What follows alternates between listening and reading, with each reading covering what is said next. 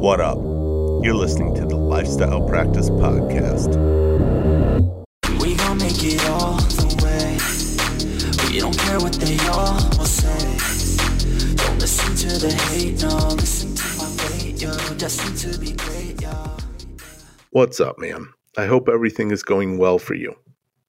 Congrats on the podcast again. I think you guys are doing an amazing job. Just reaching out to let you know, we did 1,018,000 this year.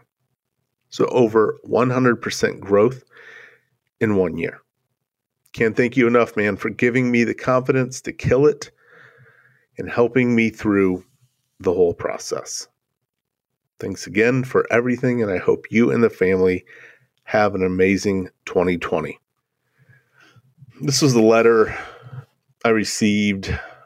We just finished up coaching in November, and I got this letter over Christmas, and I'm going to read a few more that we got unsolicited from clients, and then hopefully it's going to tie back into the end of the podcast. Another one we just finished with the client. This year has been by far the most growth I have experienced as a human since my growth spurt back in middle school. My personal take-home income has increased 2.78 times, and my mindset is to 10 times this in the next 10 years. I worked 155 days this year, 20 hours a week as a dentist. I read on average 4 books per month.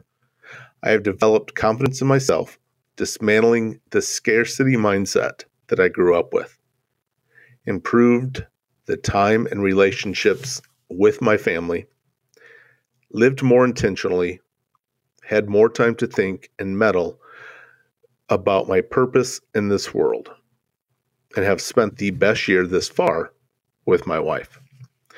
I cannot thank TLP enough for being a true mindset shifter in my business and personal life. The biggest takeaway I've received is that my goals previously were set too low. I truly want to grow until the day I leave this earth. Salute Justin, Derek, and Steve. Keep changing lives. Don't let up. The last one. This is with a client that we just started with in November. A few weeks ago, when we were scheduled at around $40,000 for the month, I told the team I wanted us to hit $60,000 by the end of December. The next day, we lost a 6-unit full fee case. We grinded on and finished the month producing just under $59,000. Last December, we did around $35,000. Better yet, we've collected over $60,000 so far with another week of insurance payments to go. I'm really excited about the direction we are going, and the staff seems to be getting more engaged as well. Hopefully this break will recharge all of our batteries, so we'll be ready to go in January. Hope you and your family had a great holiday. Talk to you after the holidays. Like I said, these, and there are more letters that, for whatever reason, clients were nice enough to send over the holidays, each of which were unsolicited. We didn't ask. We didn't say, hey, can you send us a testimonial? Give me an update how things are going. We may do that from time to time, but we didn't on any of these. And I will say, I know none of us at TLP think that we're the perfect coach, nor do we feel there is a perfect coach. We always know and will always know we can improve, and we are constantly working to improve our coaching performance. And you never get ahead by knocking someone else down, and you won't hear us doing that at TLP or on this podcast. And really, if that's what you need to do to make a buck, it's not a good sign. And like I said, even though we know we're not perfect, I see behind the scenes with Derek, Steve, and myself. And I can tell you, you will not find other coaches that care more about their client's success or work harder for them than we do. I know I can speak for each of us that when a client signs up, our initial thoughts are immediately, let's get to work. And what do we need to do to make sure this client hits or exceeds the goals that they have? And our success rates speak for themselves. And I don't say that in a boasting way. It's just a matter of fact. And hard work pays off. And we put in the work, and we expect our clients to put in the work if they're serious about hitting the goals they have. So I'm just going to leave this right here as we move on, and it will tie in a little bit more at the end of the podcast today. So, Steve, I'm joined by Steve today. How are you doing today? Justin, I am doing great. Good to be with you. I loved hearing those testimonials. That's great. Those were like the best Christmas presents this year. But I'm doing good. I'm actually just tucked away in a corner downstairs, trying to talk quietly so I don't wake all my kids up, which is what I usually do for these podcasts. But things are good. How are you doing? Are you living in Florida this time of year, Justin? I'm doing good, Steve. Thanks for asking. We leave for Florida in 2 days. So tonight's Tuesday, I believe, and we're leaving Thursday morning. So I'm excited. Hunting season is tomorrow night. Will be the last hunt, and come home, finish packing, head out Thursday morning, and we'll be down there. We're driving because we're going to be down there for a while. I don't have to rent a car for months at a time, and should be good. So we're excited. I checked the weather today, high 79, low of 68. So we're struggling for the gospel. Playing the cards right there. Let me ask you, Steve, before we get started on today's podcast and topic, what's a financial goal you have for 2020? That's a good question. Getting down to the nitty gritty. Let's see. This year, I thought about this over the holiday break. I wanted to increase my take home 10% from last year without working anymore. For me, I think that's a fair but significant goal because we worked pretty hard and maximized things pretty well last year. So we want to keep things going and bump it up 10 more percent. And then the second thing is I want to put 75% of our take-home income into a set of diverse passive income streams. My wife and I, we have a goal for financial freedom in a couple years. And so we're trying to maximize the dental practice to kind of fuel that. And that's what we're going to do this year. Those are my two financial goals. Nice. And I like how you say that's not what we're hoping to do this year. That's what we're going to do this year, period. Yeah, it should happen. It's lining up. So you've got a good track record. I'll give you that. And it's nice when you can do something with 75% of your income and the remaining 25 still makes you probably in the top very high percentile of Americans or Earth inhabitants.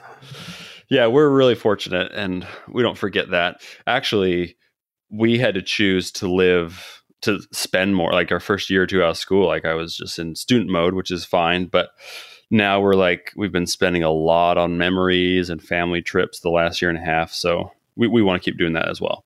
You guys got any trips planned for this year? We went to Disney World 2 weeks ago, and then we just went to Myrtle Beach last week. So we'll probably do those again once or twice this year. We're kind of in the southeast. We just like drive 3 or 4 hours from where we're at and do these little, 3 or 4 day trips. It's fun. Yeah. And when I do that, I end up in Arkansas or something. No offense, Alex Sharp, but it's like, hey kids, get out of the car. We're in Little Rock. Doesn't have quite the same ring as Myrtle Beach or Disney World. A couple things to follow up off your question. Number one, your wife doesn't bring in any income, right? No. Nope. Not that she doesn't work. She has 6 kids, so I'm sure she works hard and she's very busy. But I just wanted to clarify that you're not really a dual income family. And then do you have any ideas or examples of these passive income streams that you're referring to that you are going to check out or add to or what have you? Yeah. So real estate. So single family homes. We have a small growing portfolio of single family homes that we can expand or snowball a little bit. Do you have any others? I know you have some by me in the St. Louis area. Do you have any anywhere else? Nope. I actually looked at a few packages right nearby me, but I ended up going another route at this time, at least. I have a few hard money lending deals. Some of them are with real estate groups. There's a group that flips homes, and then a group that buys them, rehabs them, and rents them. And they don't want to go through banks, so I kind of finance them, and they just give me 11% notes. And then I put a lot into the market the last 2 years, just a good old boring index fund. And interestingly enough, that has been by far and away the biggest ROI. It won't always be like that, but I've just been focusing on my practice. And so that's just been an easy place to park things for now. And then this year, we're going to be hopefully investing in some businesses. So yeah, it's fun. I mean, rocking the dental practice is awesome, and that's the motor that makes everything go. But the real rush is when you're putting money away in passive income and just having it just grow money on a tree. It's a pretty incredible feeling, really. I mean, but it's pretty awesome. It's pretty awesome. You can work without bending over, I don't know where you're going with that, Steve, but I'm going to take your word for it. dental reference there. About these businesses, I don't want to get off topic. Are these like businesses you guys are starting, or you're investing in other businesses that are already up and running? No. Yeah, we're investing. So basically just trying to establish networks with lots of people way more talented than me, and just kind of hooking my wagon to what they're doing. And basically, all of them are kind of working great, but we'll just kind of see which is best and kind of invest more in it. But I think we're kind of diversified right now, and I'm really kind of just learning a lot about different passive income, I guess, strategies. And so it's kind of almost like a fun game at this point. You're still rocking the real estate, right? I mean, you own like half of St. Louis now. Is that? Yeah, we do stocks, a little bit of that, fair amount of real estate. And we also do hard money lending like you're talking about. Granted, I get 12% on most of mine, but I don't want to bring that up. Of course. Have you started your modeling agency? No. Right. No. Yeah. So good. I'm glad for you. And you have to keep us updated on that throughout the year. And we really need to do a podcast on our real estate investing. I know it's a big part of all three of our lives. We need to talk about it. So yeah, I think people like it. We need to give the people what they want. And that is probably for us to shut up. So no, let's get started. Today's topic is called How to Make Yourself Irreplaceable in Your Associateship and in Life. It's not just for associates, folks, although a lot of it is. It's good for future associates or practice owners who are maybe looking to get associates, stuff like that. So, and really, even if you have nothing to do with associateships ever, it's going to be some good life lessons here, I think. So let's jump in. We hear from a fair amount of docs who are questioning their associateship opportunities, contracts, pay, opportunity, all around, however you want to define that, etc. And we don't beat around the bush that we believe ownership is eventually the best path. But we understand an associateship can be a good and likely path for many doctors out there. I'll be honest, often these docs that we hear from are often complaining that they're not getting paid enough, only get the leftover cases, no room for advancement, etc. And yes, of course, we definitely believe you need to negotiate the best deal you can, and you should have an attorney look over that contract, etc. Those are givens. And sometimes it's really good opportunities. It's a great practice. They do the kind of dentistry that this doctor may want to do, but they're not guaranteed a buy-in opportunity maybe, or maybe they're not starting off making what they want to make. So they email us a lot of times complaining. And I know that you associates out there, or soon to be associates, aren't going to like to hear some of this, but it is for your own good. And if you can take it to heart and listen, I promise it will help you get ahead. But I sense, bottom line, I sense a lot of entitlement, like you're owed something. And the truth is, you're not. None of us are owed anything. Life doesn't owe me any more than it owes you, than it owes the next person. And the sooner we can realize this and accept it, the better off we will all be, in my opinion. Let's talk about it from the owner's doc, the owner doc's perspective for a second. They've likely worked hard to get to the place where they even need an associate. Didn't happen overnight. They've taken the risk. They've taken on debt. They've put their neck out to take over a practice, run their own business. They've managed employees. They've managed patients, blah, blah, blah. They've done a lot to get where they are. And you're coming into their home. You're a guest. And that doctor who you're working for or thinking about working for is worth a ding. You've got to prove yourself. Like I said, they don't owe you a thing. They're inviting you into their house and giving you a chance to prove yourself. And just like if I invite you over for dinner to my house and you don't come over the first time and sit at my place at the head of the table. And I'm speaking in metaphorical terms here. I don't actually sit even at the head of our dinner table, but you get what I'm saying. And if you want to be invited back, you be a good guest. You say how good the food was, whether it was good or not. You offer to help with the dishes, help clean up. And you don't say, man, the chicken was good, but I really thought we were going to have steak, guys. And almost across the board. And if you're an associate or soon to be an associate, you need to know this. And I can almost guarantee if you work hard enough to be in a position of being a practice owner that needs an associate someday, you're going to feel the same way about that. Totally agree. Totally agree here. Just put yourself, pre-owners and associates, for a moment in the owner's shoes. How much they've put into the practice. Just like Justin said, risk, financial debt, years of work, years of stress to build what they have. It isn't easy to just hand the car keys over to another doc to start using your staff and your office and working on your patients that you paid a lot on marketing to get into your office and have worked to give a great experience to keep in your office. Also, and I don't know, I don't have an associate, so maybe this is conjecture, but think about paying, 5 to 8 staff, front desk, assistants, hygienists, and then adding a doctor to your payroll.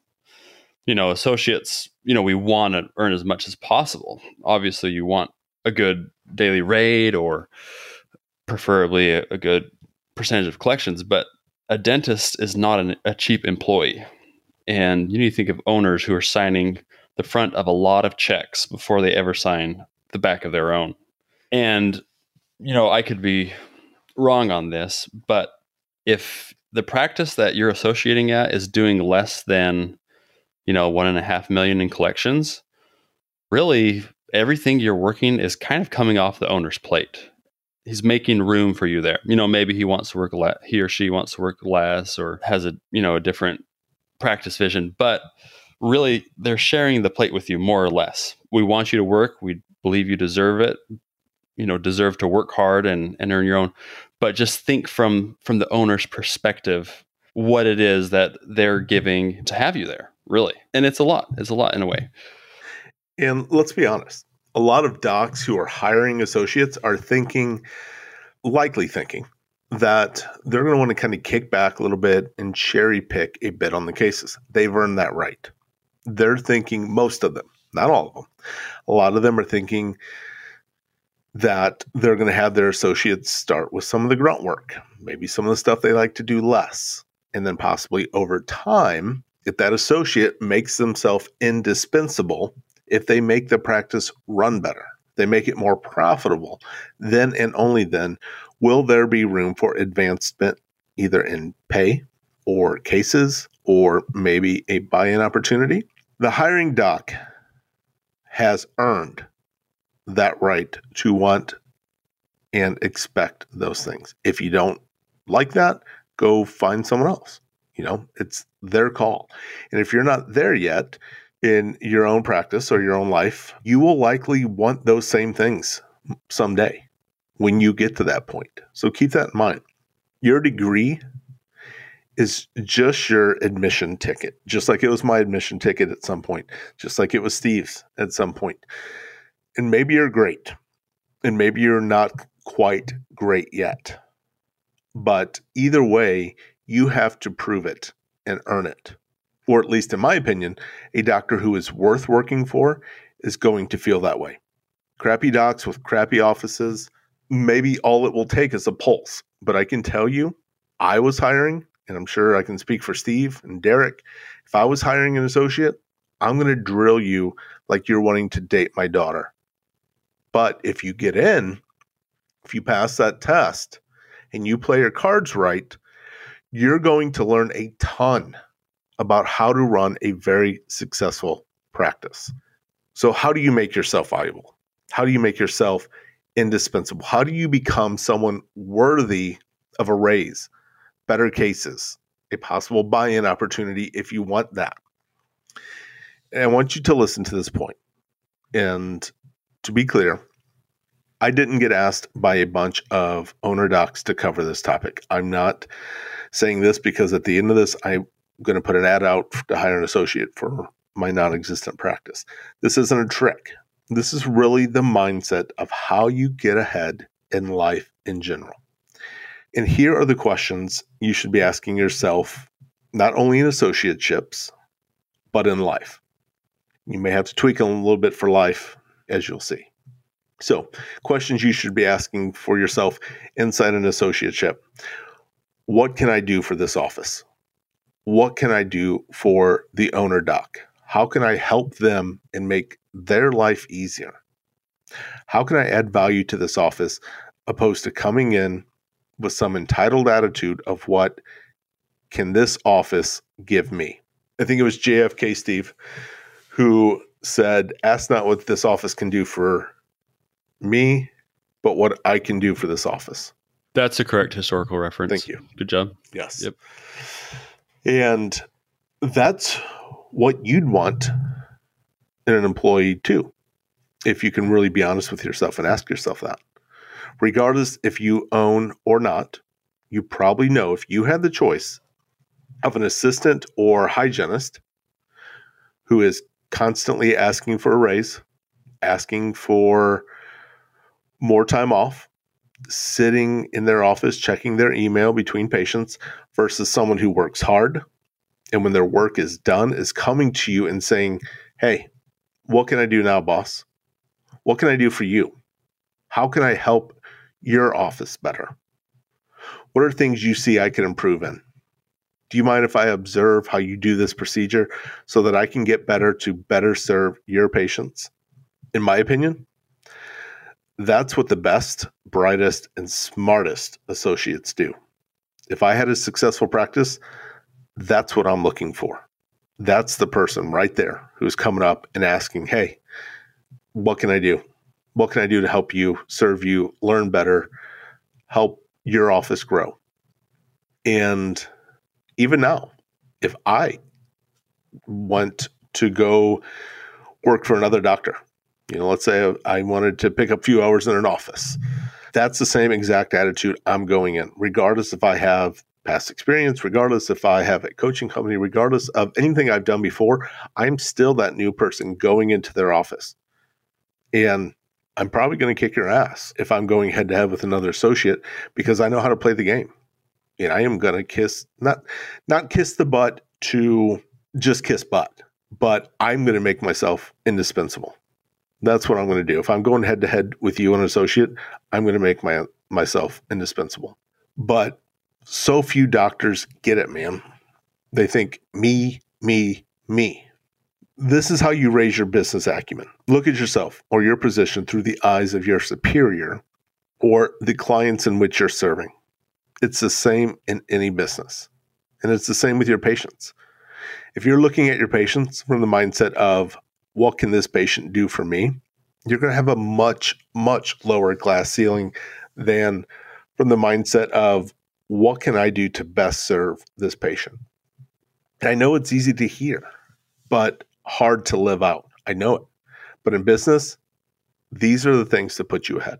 Very true. And when you're out there evaluating opportunities for an associateship, you bet we think you should try to get the absolute best pay and setup possible.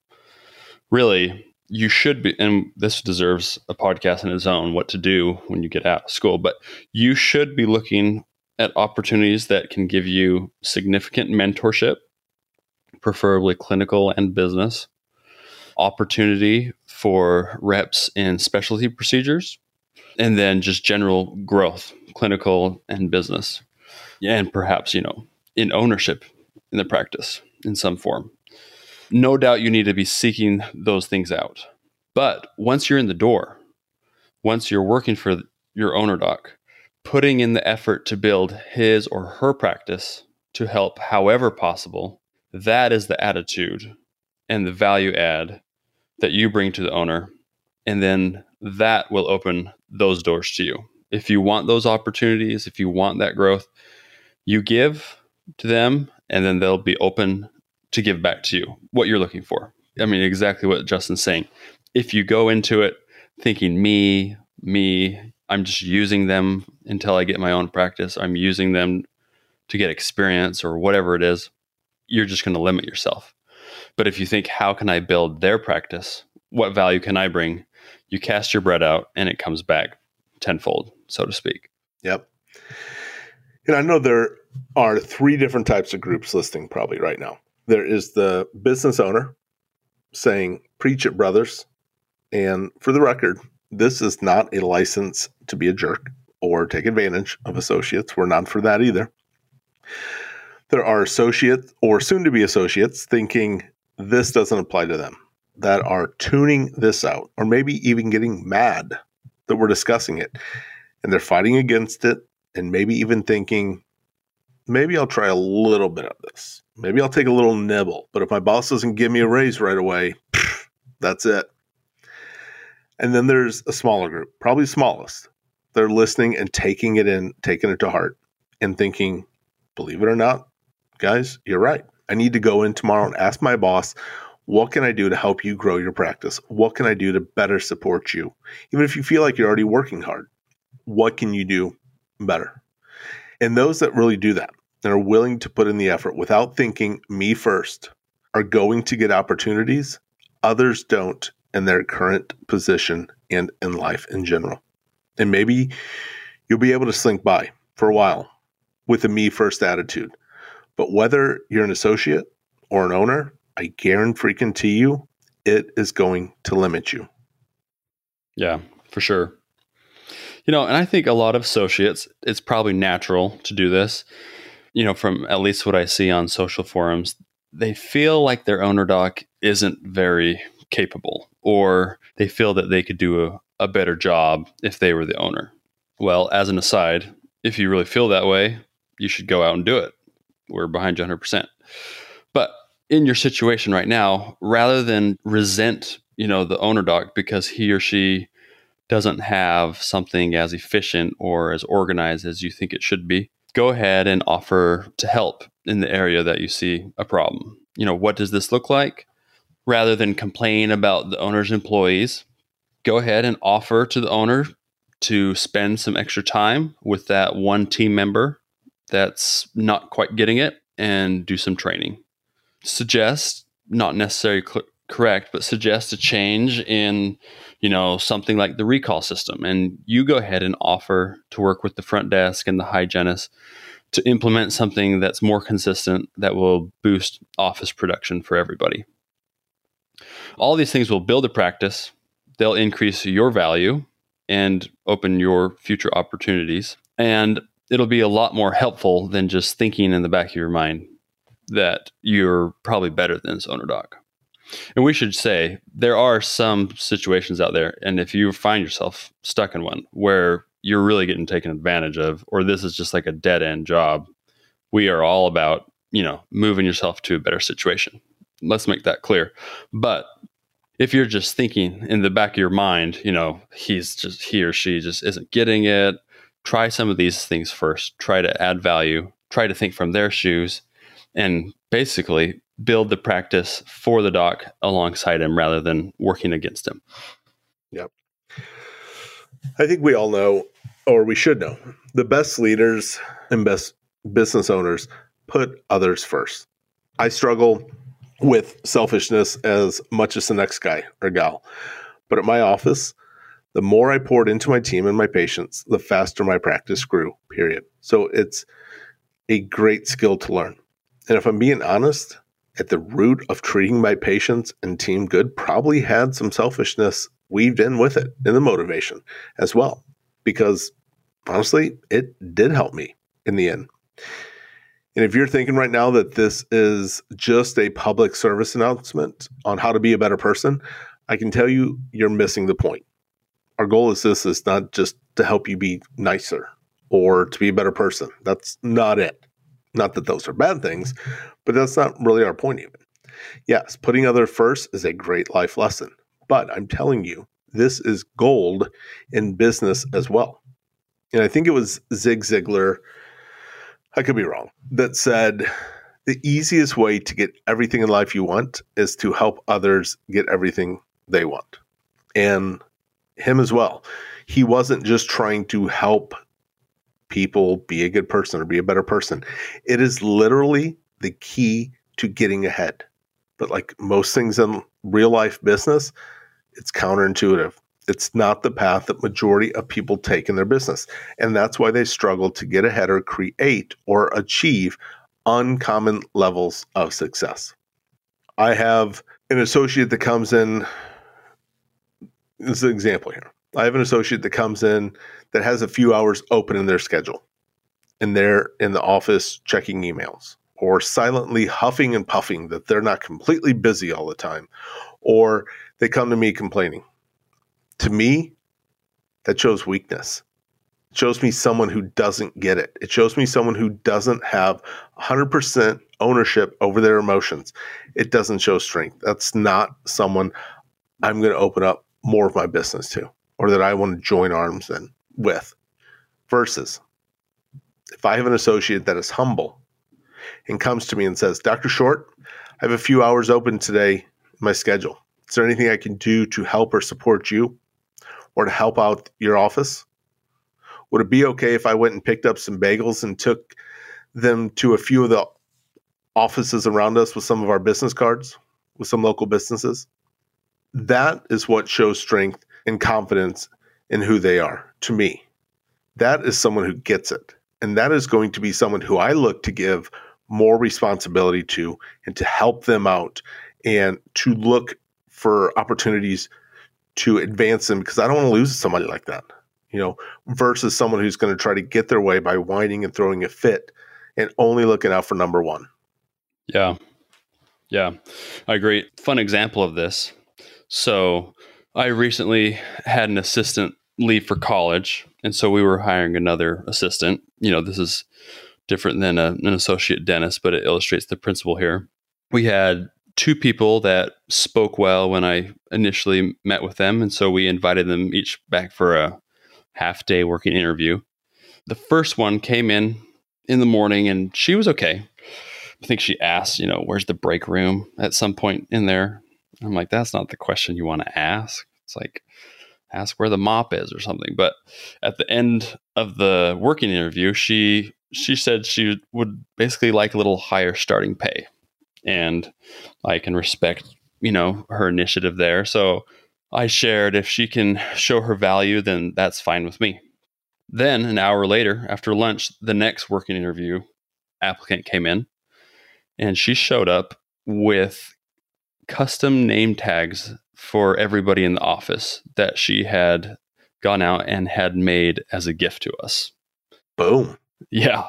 And can you guess who got the job that pretty much moment, almost that very same day? So one person came in and trying to see what is in all of this for me. The other came in thinking, how can I add and help the team? Night and day difference. And it really just left a huge impression on everybody. Same thing with our associate docs. Same idea.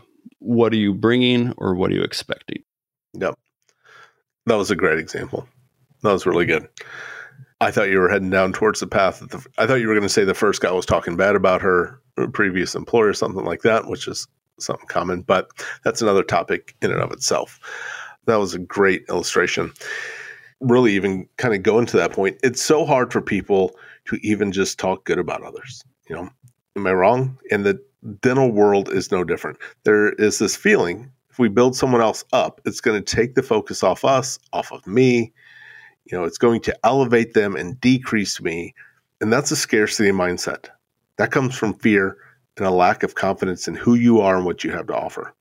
I'll tell you what, if I had the choice of working with someone who isn't afraid of talking good about others, who's a champion of building others up, that's who I want to join forces with. Not the person who is putting little jabs or talking bad about people behind their back, trying to make themselves look or sound good. To me, that's what shows confidence. It shows strength, and the opposite shows fear and desperation. And it's not easy sometimes. None of this, I don't think for a second, is easy. It's not easy to humble yourself or make yourself put in a little bit extra effort or work harder and go up to your boss and say, hey, I've got a few minutes. What can I do? Or can you just tell me, some areas that you see I could help your office better, stuff like that. It's not easy. And you know what? Most people aren't going to do it. And most people don't achieve uncommon success. And that's what we want.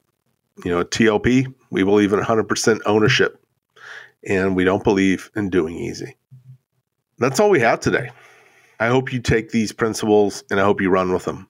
We appreciate you listening. As always, we'd appreciate you introducing someone to the podcast and or leave us a review on iTunes. That would be amazing. And actually a great way to put what we've discussed today in action. But honestly, that was not the intention. So, right.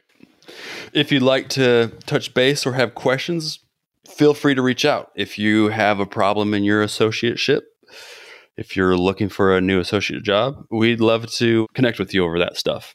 Derek, Justin, or Steve at thelifestylepractice.com. We'd love to hear from you and speak with you guys and gals. So with that, we will close out the week. Everyone, have a good one, and we will be back next Wednesday. Peace. Peace.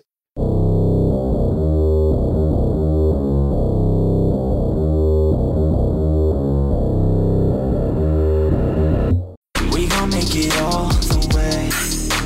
We don't care what they all will say. Don't listen to the hate, no. Listen to my fate, you're destined to be great.